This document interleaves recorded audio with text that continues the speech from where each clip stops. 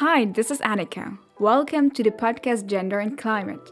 In this podcast, we talk about how climate change affects people around the world with focus on gender differences. In other words, how gender and climate affect and relate to each other. We always pick one specific topic to cover the subject from different angles.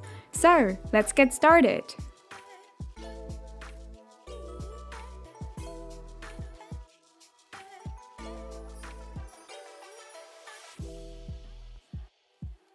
Hi and welcome everyone back to a new episode of the podcast Gender and Climate. This is Annika. So you all know that I love recommendations. When anyone tells me, hey Annika, you need to go to this theater, you need to try this food, or you need to read this book, I'm the one following this recommendation and suggestion because I just think when friends or family or whoever suggest me something they like, so I think they already evaluated it, so I'm always very grateful for that. That's why we want to give you today a recommendation and talk about a very nice book that I think is worth reading. And we have the honor today to speak, or I have the honor today, you have the honor to listen to the author of a very nice book. So please welcome my guest today on the blue sofa, Dr. Karpf. Anne is Professor of Life Writing and Culture at the London Metropolitan University, a writer, sociologist, and experienced public speaker. She has published 5 books, one of which she has won awards with, and deals with the very topic of this podcast. So today we want to dive very much into that book, carrying the title How Women Can Save the Planet. Hi Anne, I'm so happy to have you here today. Well, thank you so much for inviting me. As I said, it's an honor to have you here on the kind of like blue sofa. And I am so much curious what you're going to talk about and what you're going to share with us today. But before we dive into your book and then the very insights that you're going to share, I would like to give the listeners a short introduction of who you are. So may I ask you to please introduce yourself, briefly answering the question, where are you right now and where did you actually grow up? I am sitting in my study in North London at the moment. And I grew up in North London, so I've probably only moved a few miles since I was born, but I've moved in other respects, internally. I grew up in London. My parents were not British, though. They were Polish Jewish Holocaust survivors. My mother was a survivor of Płaszów, the camp that was in Schindler's List, and Auschwitz-Birkenau, and a third camp in the Auschwitz chain, Lichterwerden, from which she was liberated by the Russians in May 1945. And my father spent the war in Russian labor camps. And they met after the war and married very quickly. And my father came to the UK as an economic advisor to the Polish Treasury. And then he was recalled to Poland, but everyone had died, all the family, during the war. And there was a lot of anti-Semitism. So they applied for asylum in the UK and got it. And I grew up here. Oh, that's a very, very intense family background, I would say. So you must have had a very, very tough childhood. And thanks for sharing that. Let's dive right directly into our topic today, because I think I would have thousands of questions concerning your family background and history, but I think we don't have the time for that. And I'm actually sad about it, but I think we could have this conversation maybe some other day. Talking about, of course, we're talking today about your book, How Women Can Save the Planet. And you published that very book in 2021. So in this podcast, we talk exclusively about the nexus of gender and climate, and that's why our listeners know how much, especially women from the global south, are being affected and suffering from climate change and climatic changes. Women who, yeah, actually are the ones having done the least to cause the catastrophe that we're talking about. I would be interested in the backgrounds of the book, actually. What made you write this book? What is the story behind it? Now, that's a good question. And in fact, it does link back to my last answer about my family background, because I think for a very long time, I was very resistant to thinking about the climate crisis. I mean, partly for the same reasons that most of us, or many of us, do, that it seems too vast and too terrible a subject to think about.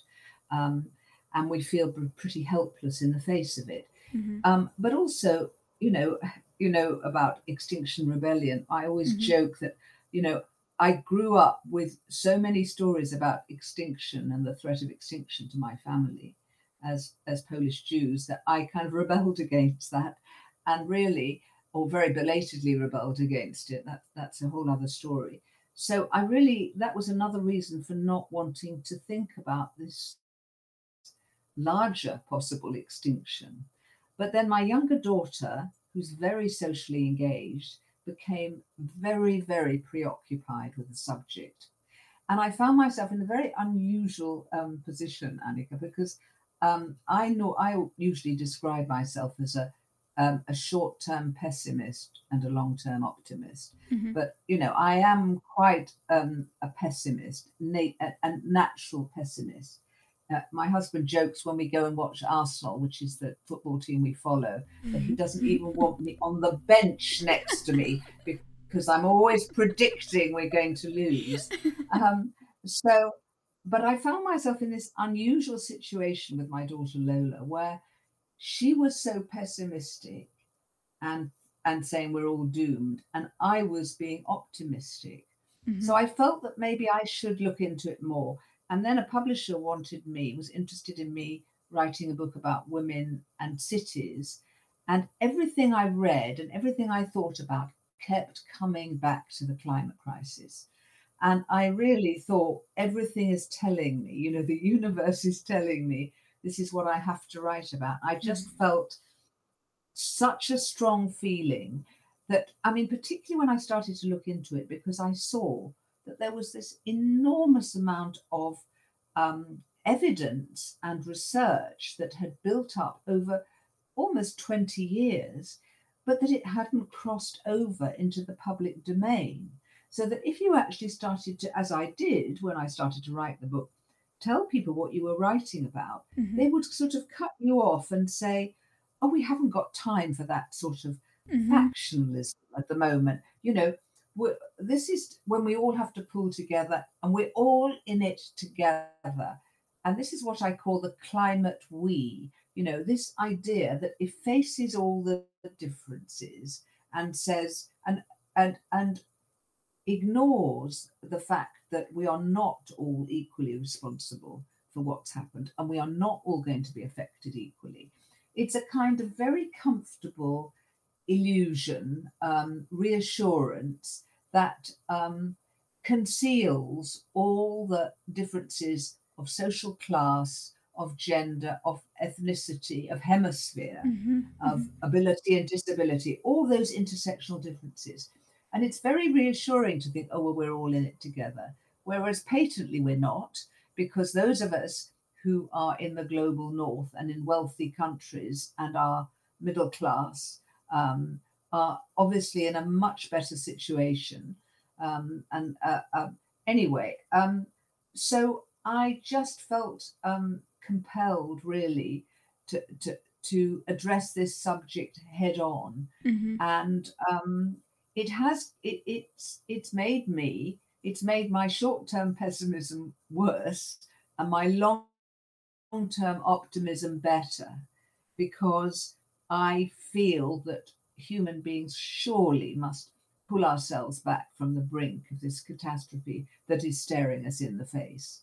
At least I hope so. Hmm. I hope we'll pull back from it. Yeah. So thank you, Lola, actually, for for Yes.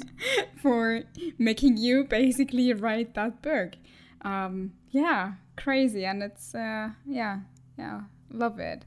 Um, so Anne, um, in the book you talk a lot about, of course, obviously, the nexus of gender and climate.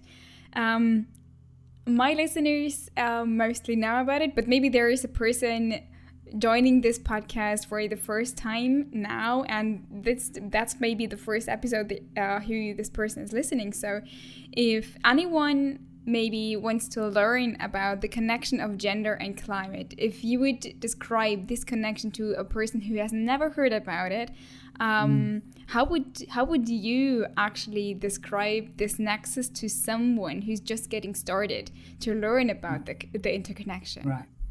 Right. Well, first of all, I would stress, and I want to stress, that we're talking about gender and not sex or biology or chromosomes here. Mm-hmm. So, gender is social roles, conventions, expectations, the way we are raised, and those roles that we are expected to fulfill in various different societies. So it doesn't mean we're saying, women good, men bad, or any, simplified slogans like that. Mm-hmm. On the contrary, there are men who have been very engaged with the issues of the climate crisis and who themselves tread lightly upon the earth. I live with one of them, my husband is one of them. And there are women who do the opposite. And Yeah. indeed, some of the fact that women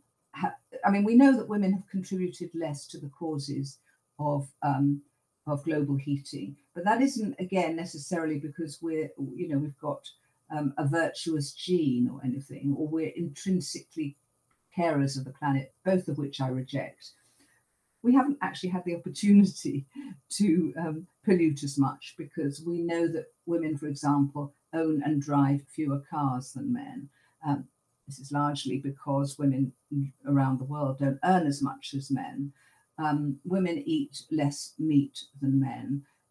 All the main fossil fuel companies and the financial institutions that back them are run by men. Now, somebody asked me at one event I did, they put up their hand and said, do you think if all those men heading fossil fuel companies were replaced by women, things would be better?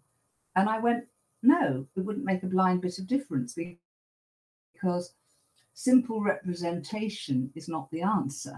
We're talking about the burning of fossil fuels and simply changing, that kind of what I call Sheryl Sandberg lean in feminism that just tries to open up the same opportunities in capitalist societies for women as men have had is of no interest to me and won't do anything. We're talking about making absolutely fundamental changes. So the argument is, first of all, that women have done less to cause global heating, and that is in particular women in the global south, poor women of colour, who've done the least, and they are in the front line. They are being affected more than anyone else in all kinds of ways. First of all, we know that in climate-induced extreme weather events like droughts and floods, more women, far more women than men die. Why? Again, not biology, but to do with social roles. Um, Women in a lot of cultures are not encouraged to learn how to swim or climb trees, and anyway, their clothing would impede them from doing that. Women mostly have responsibility for looking after children, old people, and the kitchen and cooking. So it's hard for them just to run away in the face of a climate catastrophe because they will want to take and look after children, old people, and for example, cooking pots, absolutely vital. So all those aspects, I give lots of examples in my book. Another example of what's been called climate violence, so that when climate-induced disasters strike, for example, bushfires in Australia or floods in New Zealand, men who have grown up with a traditional view of masculinity, and I should stress that's not the only kind of masculinity, there are various different masculinities, but a traditional view of masculinity is that the man should protect the home and the family. And there's a lot of evidence now that when men are unable to do that, because nobody can in the face of, a rampaging bushfire, the frustration they feel and disappointment gets turned outwards and often turned into violence towards those closest to them, who are women. So, and then there's other examples of, when people have to migrate. And of course, climate induced migration is the big thing that's coming. And that's already started in big ways. Families end up, households end up in emergency shelters where women are much more exposed to sexual violence and abuse. So, in all these different ways, women are affected in the same ways of men on the one hand, but also in additional distinctive ways. And then the third element of this rather terrible picture, that there is good news to come, I promise you. But the third aspect of it is that you would think that, well, surely women are involved in climate negotiations. I mean, we saw in all those youth protests on the streets, and people have done some research, that the majority of those young climate protesters are women.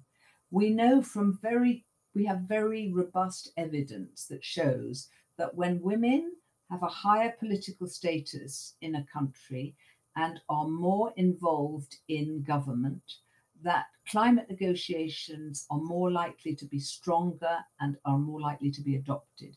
So that would make you think, surely, logically, that, oh yes, there are a lot of women involved in climate negotiations. And even though the Paris Agreement was driven by female negotiators, primarily Christina Figueres, the reality is, if you look at the figures for all those UN committees that are negotiating on climate, and there are dozens of them, my goodness, it's committee heavy, women at the very best occupy a third of the members, and in most of them, a fifth.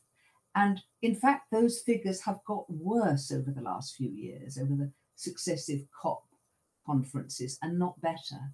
So then you see, overall, you've got this picture: women least responsible for causing the climate crisis, women most affected by the climate crisis, particularly women of colour, poor women of colour in the global south, women least represented in all the top table negotiations. And this is just crazy. This is crazy.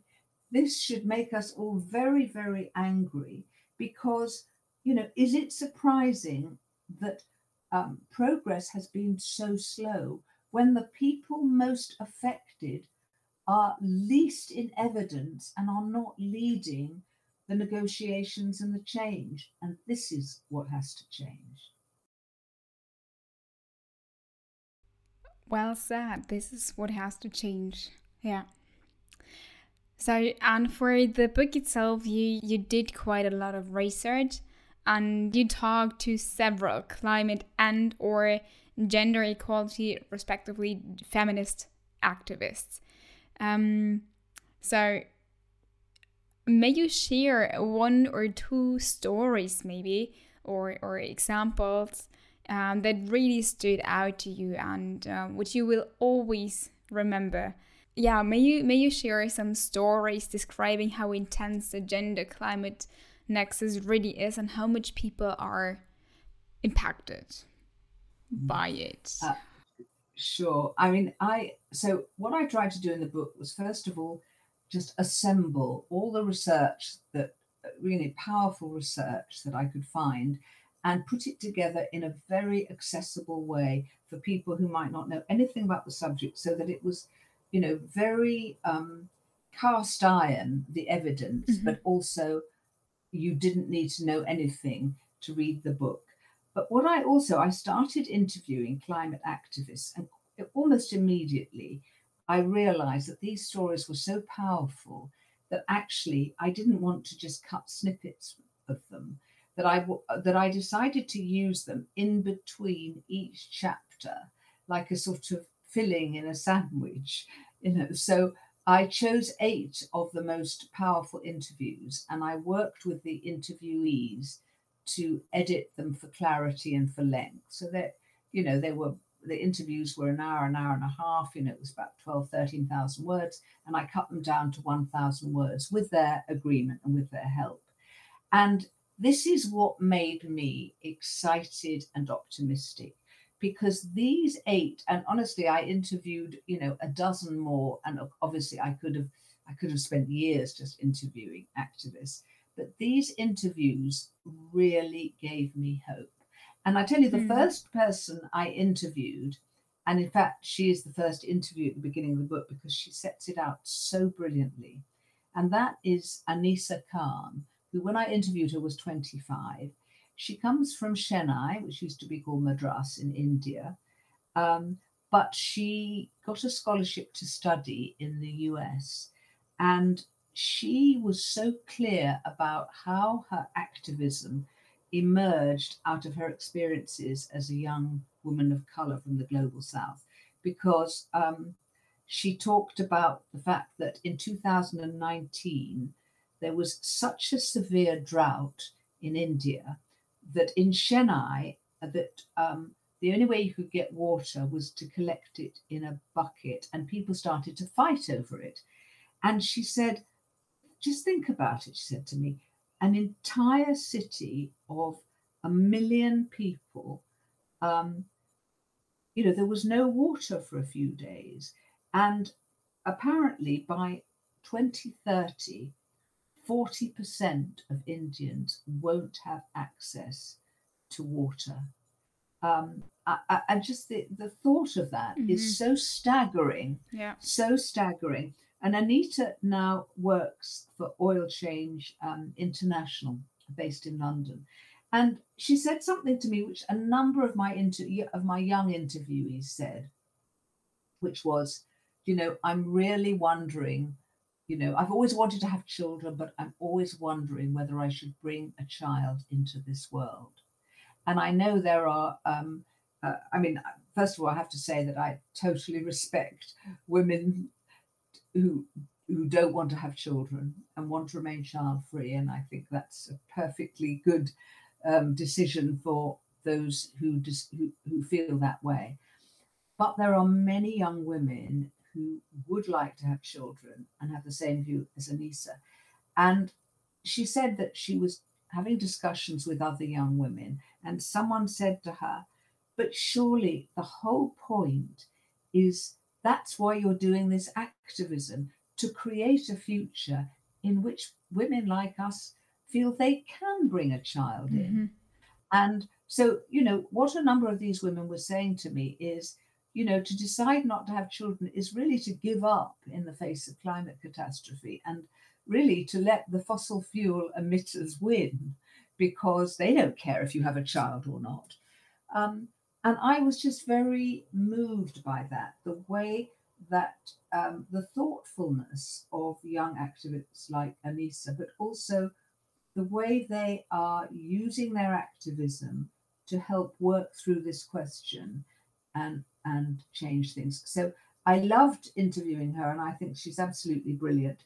But I also, one of the things that really has angered me about the climate debate, and I say this as an old woman, my last book before this one was called How to Age, and I'm trying to reclaim the word old, so it's doesn't have the same stigma, because Hmm. people say, "Oh, you're not old." Yes, I am old, and I'm very happy to be old.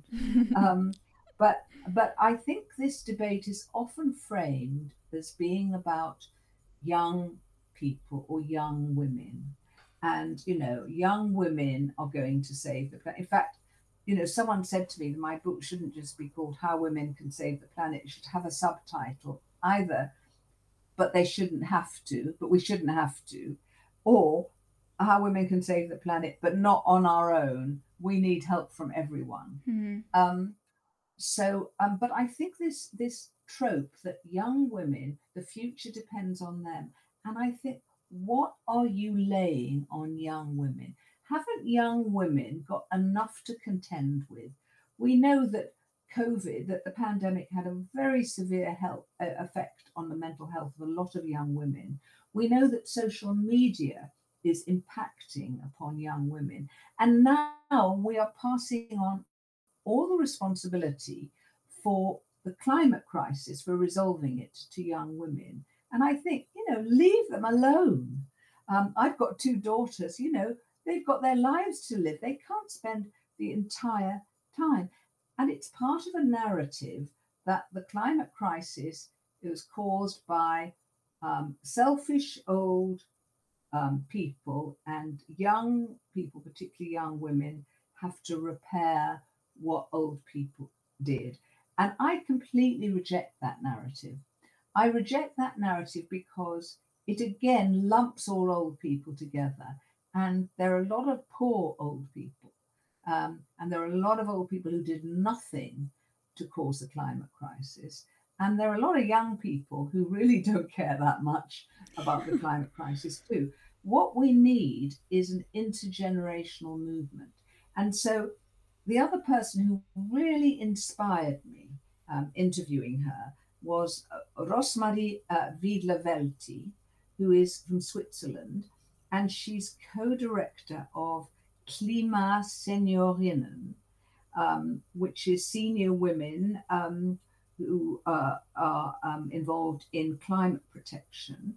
It's an organization that's been going since 2016, and they are affiliated to Greenpeace, and they are taking the Swiss government to the European Court of Human Rights, because they argue, quite rightly, that in that enormous drought in Europe in 2003, when 70,000 people died, the majority of them were old women for all kinds of reasons.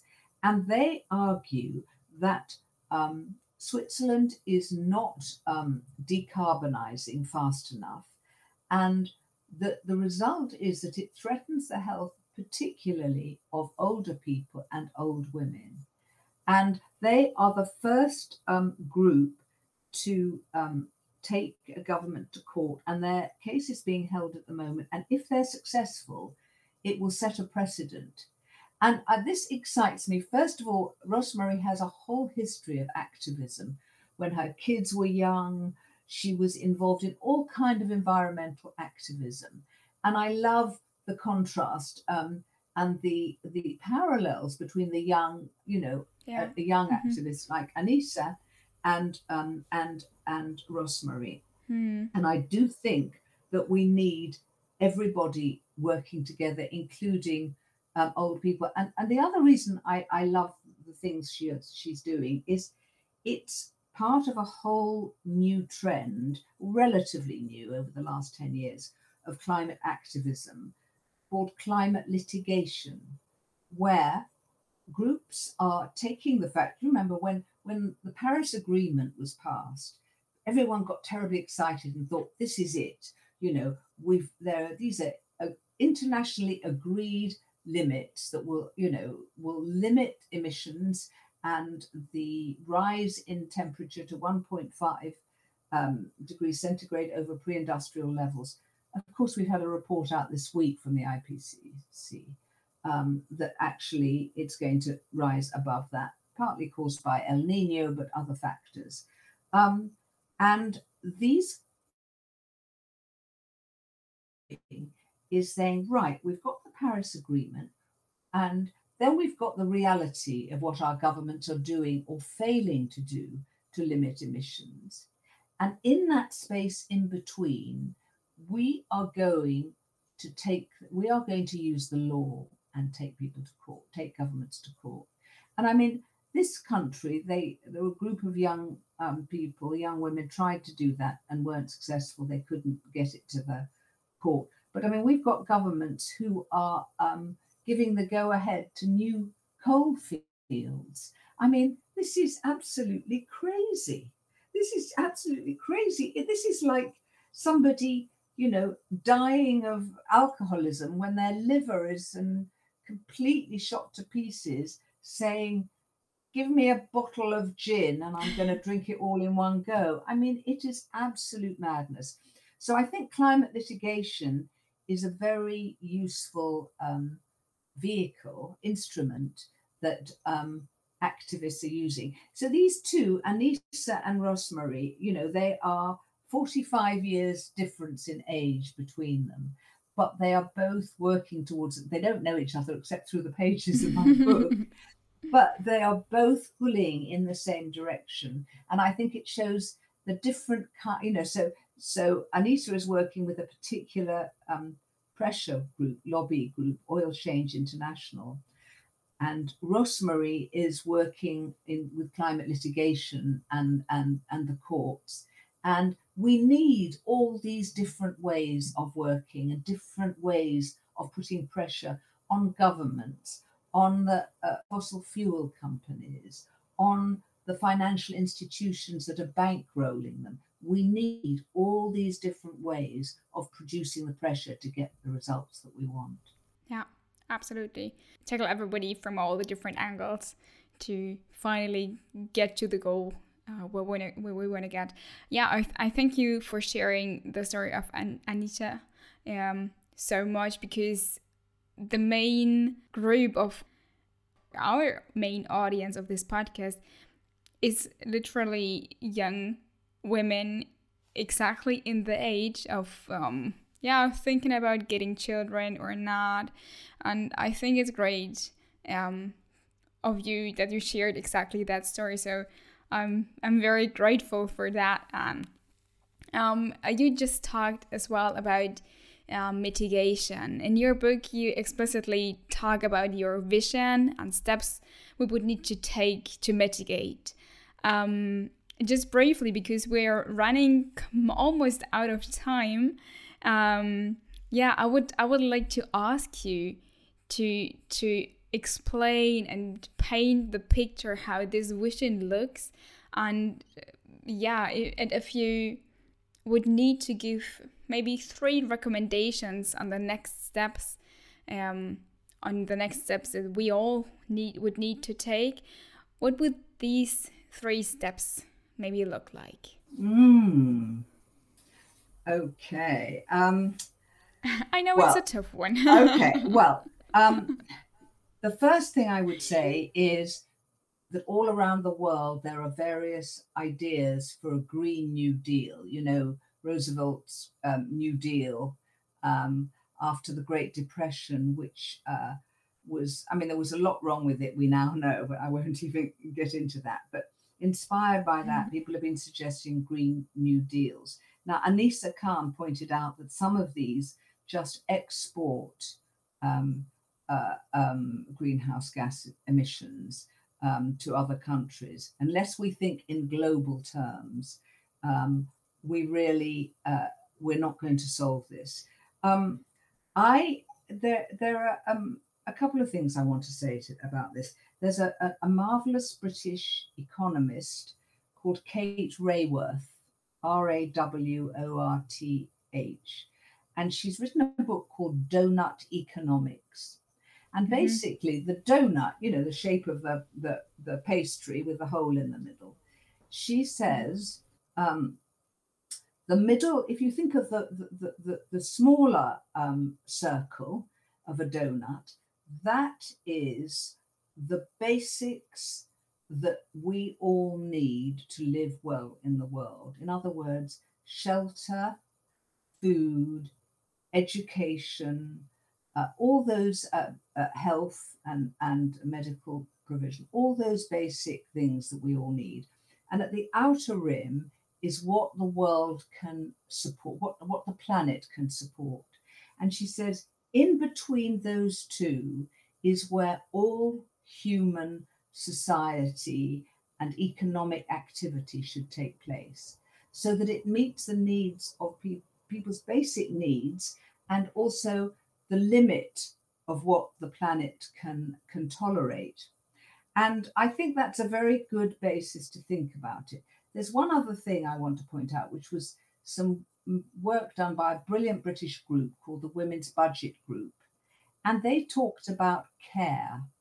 And they invite us to think about what a society would look like if it was organized around the needs of the most needy, those who need care. And I should point out that's going to be all of us at some stage in our life. We can't just think, oh, that's just Of old course. people or Yeah. whatever. You break your knee like I did 15 years ago, and suddenly you experience the world in a very different way. Um, Yes. and they have pointed out, they've done some very good research that shows that care jobs in the care sector, are much less polluting than jobs anywhere else, but actually the same amount of money given to care produces a lot more jobs than if you put it in construction, for example. Obviously, we need to Mhm. build things. So, between those two, I mean, really what we're thinking about here is a change so enormous that it's hard to contemplate. And I think what happens then is a kind of gigantism sets in, and people start, and particularly men, start having these grandiose geoengineering schemes like a giant umbrella to shield the earth from the sun, really crazy ideas that could actually make things worse. And or people fall back on, oh, you've got to recycle, and if you don't, it's your fault. And it's usually women blame because women usually do most of the basic shopping. So what I call blame the dame. So what we need is something between these kind of giant solutions, like someone suggested there should be an enormous umbrella shielding Earth from the sun, which is a completely crazy idea. Or you're told to recycle, well, if I recycle, a plastic container, that's not going to stop catastrophe. Um, we need the things in between. And there's another very good British group, and they say, look around you. What are the wealth producing institutions? So most of us have some connection to a school or a university or a hospital or a leisure centre we use or a community centre. And all those places have a hospital. I mean, I don't know about Germany. In the UK, hospital food is famously terrible. I mean, when I had my first child, my husband brought in food for me, and all the nurses would crowd round and the midwives and say, oh, can we have some? Because the food was so bad. And that food is produced by transnational companies that usually have their headquarters in some island that doesn't, so they don't pay tax. And it's horrible, ultra processed food that is very bad for the climate and for health. And so this group says, and they've been doing this with hospitals, for example, why don't you get your food from local producers where it has no air miles, it doesn't have to travel, it'll be healthy, you will be supporting the local economy, and it will be cheaper. And this is the kind of, if you like, mid-range solution that I find very exciting. And in my book, I just give a lot of other examples. So, if, for example, you're a member of a gym, you could, with other gym users, say, okay, what is my membership money used for? Where does the food come from? Um, what kind of energy source have you got? Could we put pressure on you to put solar panels on? Um, uh, are you, if you're paying into a pension, is the pension being invested in fossil fuels? All these things. So this is something in between individual action and some giant process that makes us all feel, a bit helpless. Those actions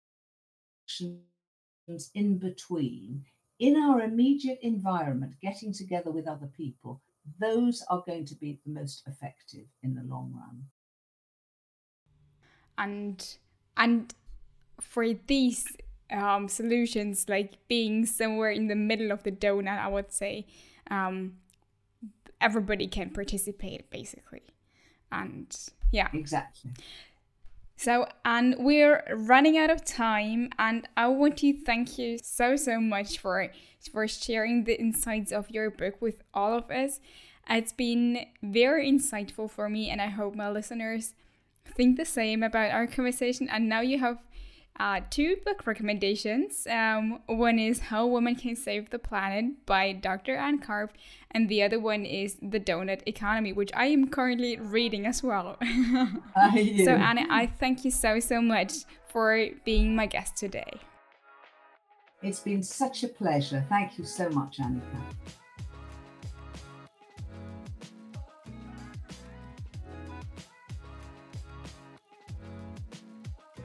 Thank you everybody for listening. Please make sure to hit the bell to not miss any episode. If you enjoyed it, share the podcast with your friends and help us spread the word, because only together we can change our world to the better.